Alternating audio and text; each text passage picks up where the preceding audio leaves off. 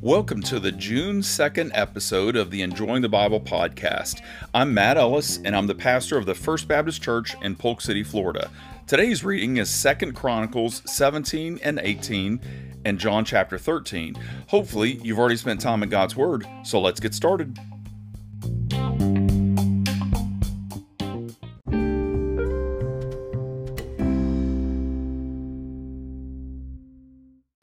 Second Chronicles 17. In this chapter, we're introduced to the next king of Judah, and as a side note, realize that the writer of Chronicles was primarily interested in the kings of Judah, the southern nation, not Israel, the northern nation. Whereas the writer of Kings, 1st and 2nd Kings, made us feel like we were watching a tennis match as he went back and forth from Israel to Judah as he told us about each of their kings, the writer of Chronicles will keep our attention on the southern nation of Judah. Any reference in this book to a king in Israel is only incidental. So as we're introduced to King Jehoshaphat of Judah, or Jehoshaphat, and I don't think he was called Jumping Jehoshaphat, we observe that he is greatly interested in creating a buffer zone. He fortifies cities in the region of Ephraim that his father had captured to protect Judah from any attacks by the northern nation of Israel. And so Ephraim is a little bit north of the region of Judah, and so he is in potentially enemy territory, but it was area and it was cities that were captured by his dad, and so he went on and fortified those cities, essentially, like I said, making a buffer zone for the southern nation of Judah. Regarding his spiritual life, we are impressed with what we read. He is a man that is serious about obeying the Lord. Listen to verses 3 through 6. Now the Lord was with Jehoshaphat because he walked in the former ways of his father David. He did not seek the Baals, but sought the God of his father and walked by his commands, not according to the practices of Israel. So the Lord established the kingdom in his hand. Then all Judah brought him tribute, and he had riches and honor and abundance. He took great pride in the Lord's ways, and he again removed the high places and Asherah poles from Judah. But as with any good spiritual leader, Jehoshaphat wasn't merely interested in keeping his resolve to serve the Lord to himself. He wanted the people of Judah to also hear what the Lord required of them and to comply.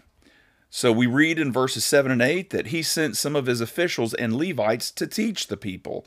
We read familiar names like Obadiah and Zechariah, and we're tempted to say that they were men who wrote the Old Testament prophetical books that bear their names, but we would be wrong. That's not the Obadiah, not the Zechariah. Those were very popular names in the Old Testament.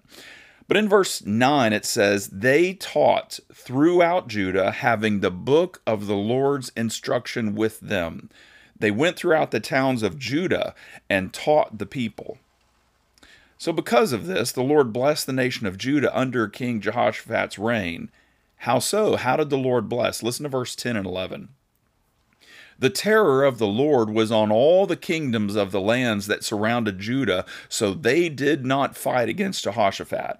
Some of the Philistines also brought gifts and silver as tribute to Jehoshaphat, and the Arabs brought him flocks, 7,700 rams and 7,700 male goats. So I want to add a point of clarification here. As we read the books of Kings and Chronicles, we come to the clear conclusion that when the people of God obeyed him, he, the Lord, blessed their nation in very tangible ways. We just read about that.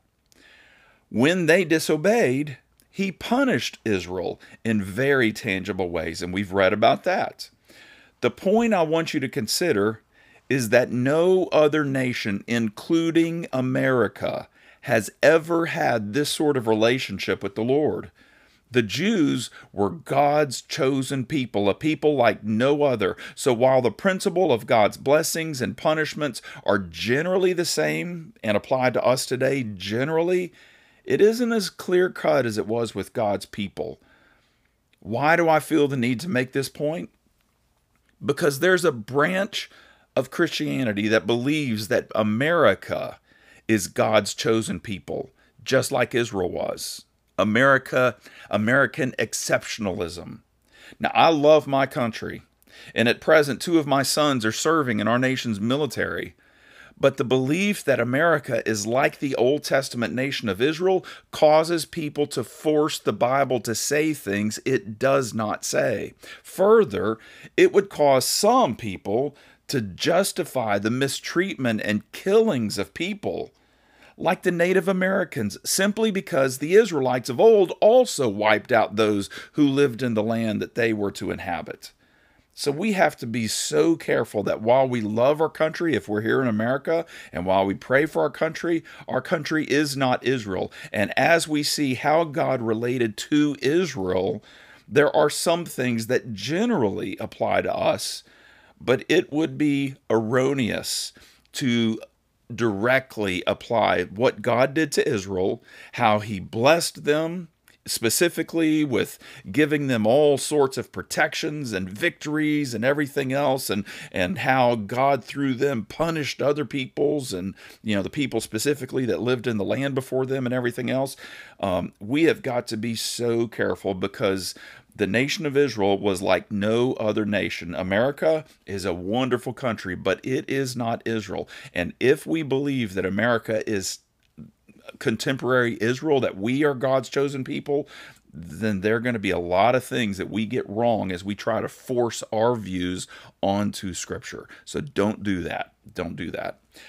The rest of this chapter focuses on King Jehoshaphat's growing military power. While it resulted from God's blessings upon his obedience, it also creates its own hazards. When people come into greater degrees of power, usually it leads to bad things. Why? Because when things go well for us, we tend to trust the Lord less. We may be tempted to feel as if we don't need to rely upon him as much. And as we become more self-sufficient, greater degrees of sin are waiting at the door, as we'll read in the next chapter.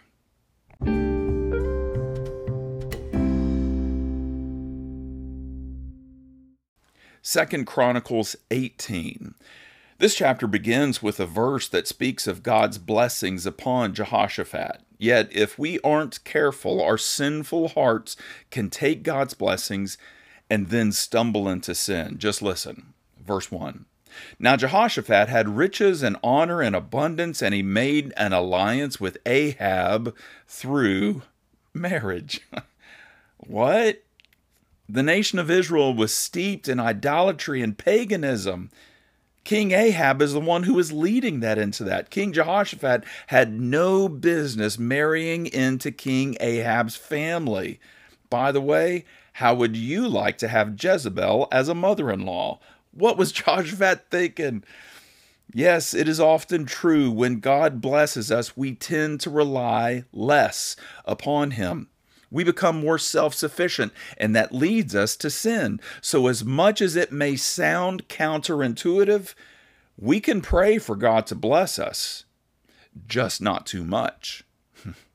After some years had passed, King Jehoshaphat traveled north to Israel. After all, Ahab's his father-in-law. King Ahab asked if the king would join him in a battle against Ramoth-Gilead. Well, Ramoth-Gilead was located about 25 miles east of the Jordan River. It's not on the Israel side, it's on the east side of the Jordan River and south of the Sea of Galilee. It was originally within the territory of Gad and the territory of the half-tribe of Manasseh, the tribes that wanted to claim land on the eastern side of the Jordan River. Eventually, we're told in the book of Joshua that Ramoth-Gilead was one of the cities of refuge where someone who had accidentally killed someone could run and find protection. But sometimes, soon after the kingdom of Israel split under Rehoboam, Ramoth-Gilead was captured by the Syrians. So King Ahab of Israel wanted to venture out of his territory and attack a city, probably desiring to create a buffer around his nation. He asked King Jehoshaphat if he wanted to join him in this battle. Listen to verses 3 and 4. He replied to him, It says, Jehoshaphat replied to him, I am as you are, my people as your people. We will be with you in battle. But Jehoshaphat said to the king of Israel, First, please ask what the Lord's will is. So Ahab was glad to comply. He had a large number of yes-men prophets who affirmed every desire he had. So it was not surprising when those false prophets told Ahab and Jehoshaphat to go against Ramoth-Gilead. They would be victorious. Apparently, those false prophets did something, or probably many things, that caused King Jehoshaphat not to take them seriously. Maybe they didn't pray, or they didn't sacrifice, or they didn't refer to the Lord at all. But something made King Jehoshaphat think that their words were worthless. And so we read verse 6. But Jehoshaphat asked, Isn't there a prophet of the Lord here anymore? Let's ask him. Ahab sent for a prophet named Micaiah, but not after telling Jehoshaphat that he despised that man. He did nothing. He said that man, that prophet, did nothing but prophesy bad things about him, about King Ahab. Now, we shouldn't think that someone who speaks for the Lord always has bad news. Now, we shouldn't think that they delight in always saying bad things to people. Instead, they should generally be characterized by good news and hope. They're a prophet of God, after all. But they aren't afraid to speak the hard truth to people who are in direct disobedience to the Lord. That's why Micaiah, after all, had nothing but bad things always to say about Ahab, because Ahab lived in perpetual disobedience to the Lord. So when the messenger went to get Micaiah, he highly encouraged Micaiah to say only what was consistent with what the false prophets had already said. But I love Micaiah's response, verse 13. But Micaiah said, As the Lord lives, I will say whatever my God says. I love that. When Micaiah showed up, he initially seemed to have made a mockery of the situation. It's possible that sarcasm was dripping from his lips when he said, March up and succeed, for they will be handed over to you. I suspect that he knew Ahab never wanted to hear what the Lord had spoken to him, so he made a mockery of the moment. And when King Ahab publicly reprimanded him, Micaiah sobered up and with a serious face said in verse 16, I saw all Israel scattered on the hills like sheep without a shepherd, and the Lord said, They have no master. Let them return home in peace. So Micaiah's words made it clear that Israel would be defeated in battle. They would be scattered, and their master, Ahab, would die. Ahab grew angry, and Micaiah grew even bolder. Micaiah told of a heavenly scene in which the Lord was determining how to bring about Israel's military defeat and Ahab's death. And a demonic lying spirit volunteered and said that he would entice the prophets of Ahab to lie and encourage him, their king, to go into battle.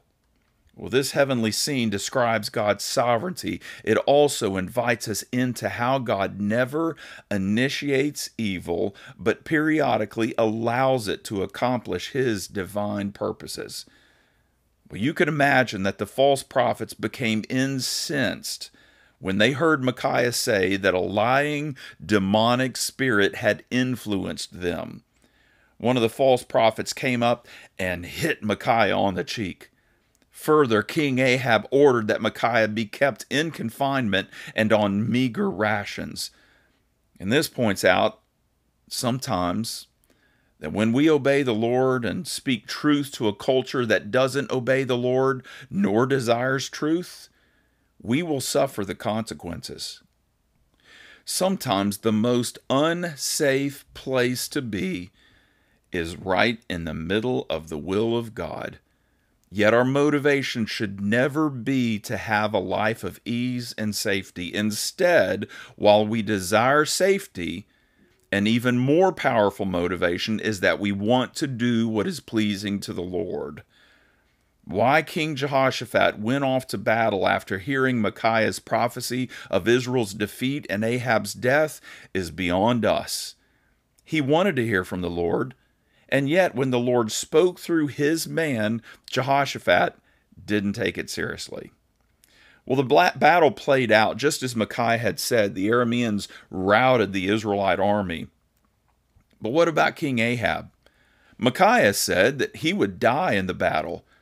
Well, God used an unnamed man and an unaimed arrow to accomplish the deed. Listen to verses 33 and 34. But a man drew his bow without taking special aim and struck the king of Israel through the joints of his armor. So he said to the charioteer, "Turn around and take me out of the battle, for I am badly wounded." The battle raged throughout that day, and the king of Israel propped himself up in his chariot, facing the Arameans until evening. And then he died at sunset.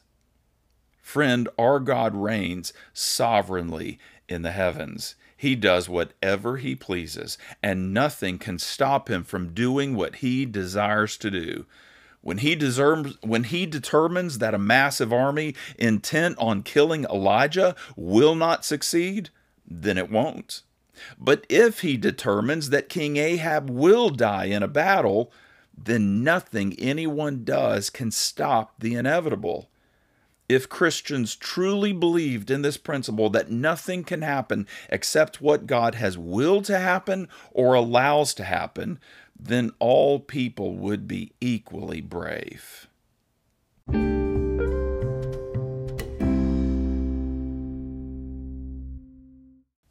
John chapter 13. This chapter begins with some powerful words. The Passover festival is only a few days away, and Jesus knew that the time of his sacrificial death had come.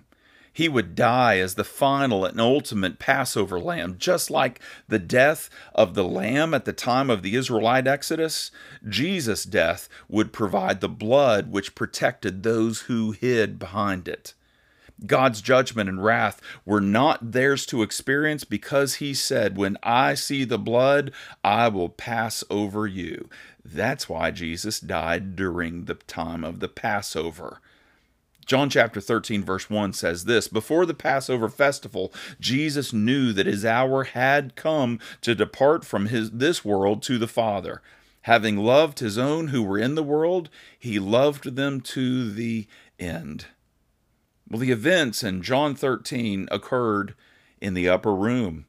And this was the place where Jesus observed the Passover with his disciples and then went to the Garden of Gethsemane where Judas betrayed him.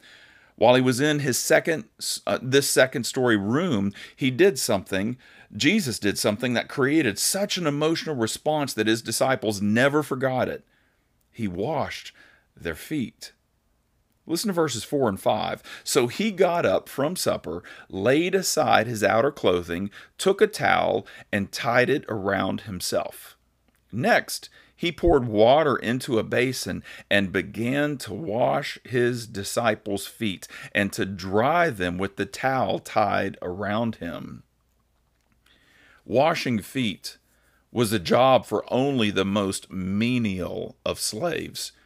Jews in the first century wore sandals with nothing else on their feet. No, they did not wear socks with their sandals. So they walked outside, their feet would get dirty and stink, and even worse, if they weren't paying attention, they might even step into what an animal had left behind. They couldn't simply walk into someone's house like that, so many households would have a slave who would wash people's feet as they entered. When we think about the house they were presently in, the second story room that Jesus and the disciples are in, we realize that observing the Passover in that location was a last-minute decision. At least it appeared to be a last-minute decision. Jesus, that morning, had sent Peter and John into town to prepare for the rest of them to show up later that afternoon and observe the Passover. So it's quite possible that no one took the initiative to wash anyone's feet.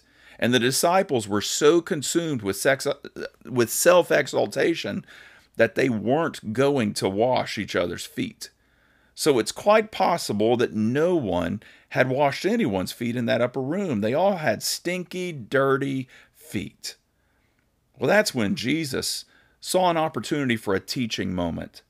In one powerful act, he illustrated what his ministry had been about and what his disciples were to do after he was gone.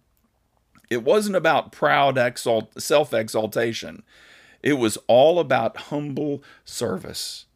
Well, Peter was horribly offended that Jesus was doing this, that Jesus was washing disciples' feet. Peter understood his role as a willing servant to Jesus, but when a master, someone who was in an exalted position, humbled himself to the point of washing feet, Peter wasn't at all pleased with that kind of servant leadership.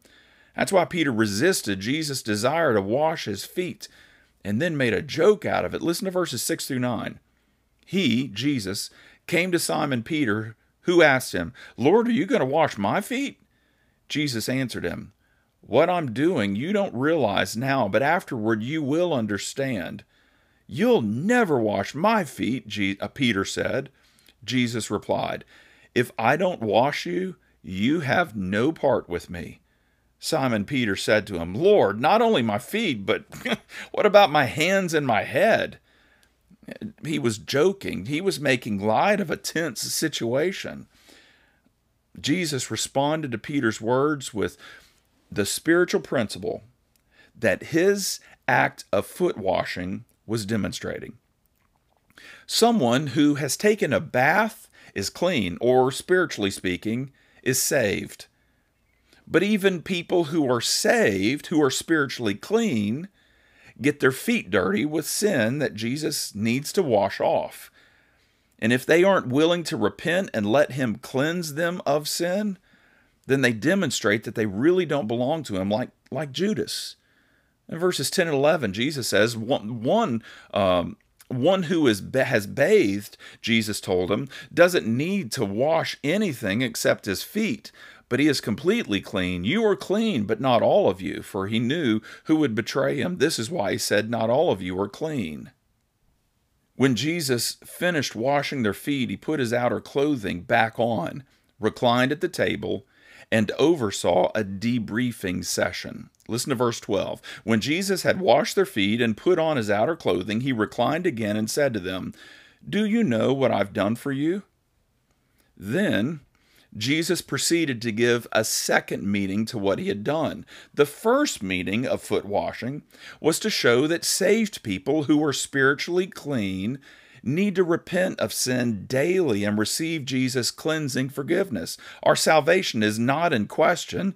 It's just the daily spiritual cleanup that needs to happen in order to maintain a meaningful relationship with the Lord. That's what the foot washing symbolized. But Jesus unpacked the second meaning of foot washing as he debriefed his disciples. It was a picture of how their master had humbled himself to serve them. By doing this, he set an example for them. Spiritual leadership is not about power, is not about prestige, it's not about perks and all the rest. Instead, it's about greater opportunities to serve. Listen to verses 13 through 15. Jesus said, "You call me teacher and Lord, and you're speaking rightly, since that is what I am. So if I, your Lord and teacher, have washed your feet, you also ought to wash one another's feet. For I've given you an example that you should also do just as I have done for you." So Jesus was teaching and equipping his disciples right up to the point of his betrayal, mock trial, and crucifixion. And this spiritual leadership was all about how it is that they were to serve. It always operates for the benefit and blessings of those who follow, not those who lead. That's spiritual leadership. Of course, there will be blessings for the leader. God will reward spiritual leadership, and the people who follow periodically feel compelled to express their gratitude to good leaders. But the leader doesn't lead because of what he will get out of it. He or she leads because they love the Lord. They care about people and want to do the right thing. When we read verses 21 through 30, we hear that Jesus said about his betrayal. We hear what Jesus said about his betrayal and about Judas. I find it interesting that as Jesus warned about a betrayer, everyone wondered who it was. In John chapter 13, verses 21 and 22, it says this, "When Jesus had said this, he was troubled in his spirit and testified, 'Truly, I tell you, one of you will betray me.'"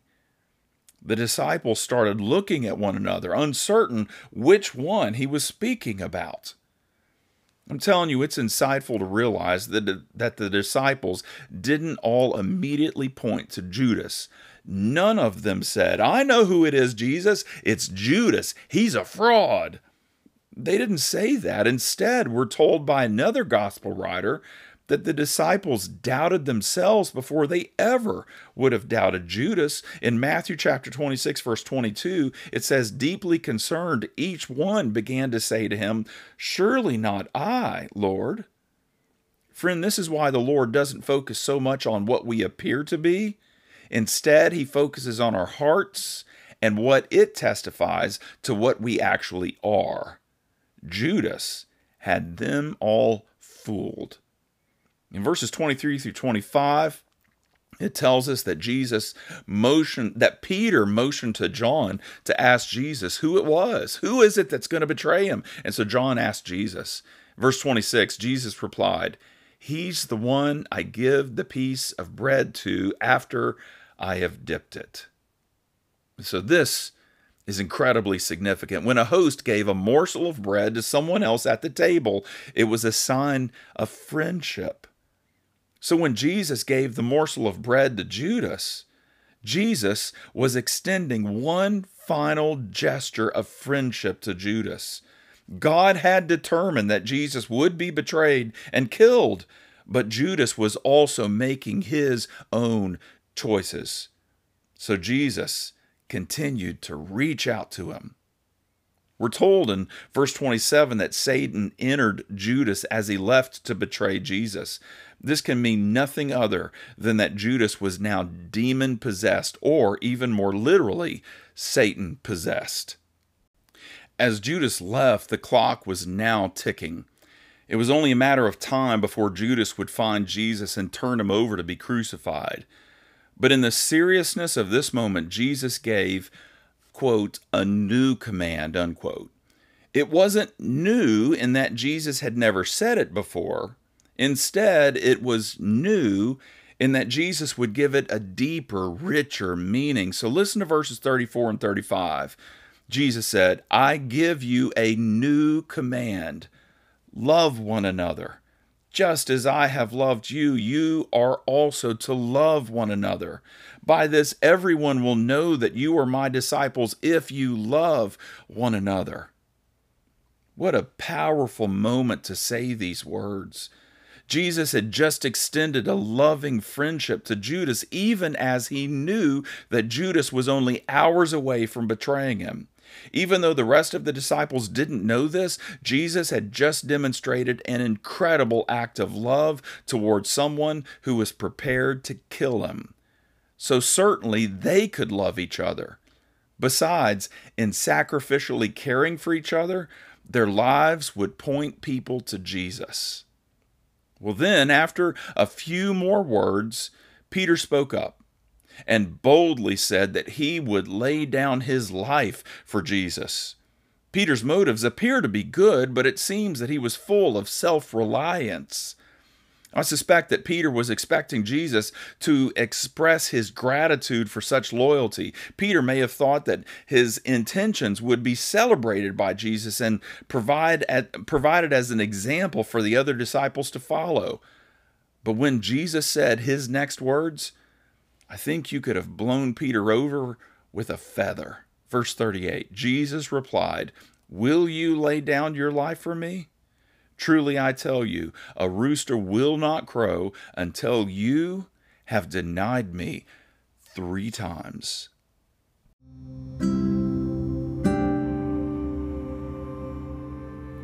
Let's pray. Lord Jesus, I think we are much more like Peter than we may realize. We have good intentions, but we often rely on our own strength rather than humbly acknowledging that we desperately need you. Forgive us for our pride, Lord. Help us realize how much we need you, and help us to live consciously with heartfelt confidence in what you can do through us. We pray this in Jesus' name. Amen.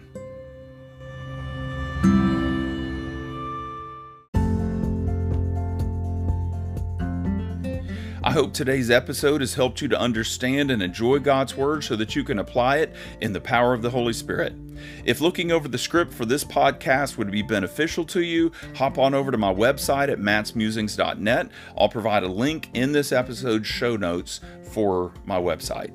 The Enjoying the Bible podcast is a ministry of the First Baptist Church in Polk City, Florida. Check us out at fbcpolkcity.com. See you tomorrow.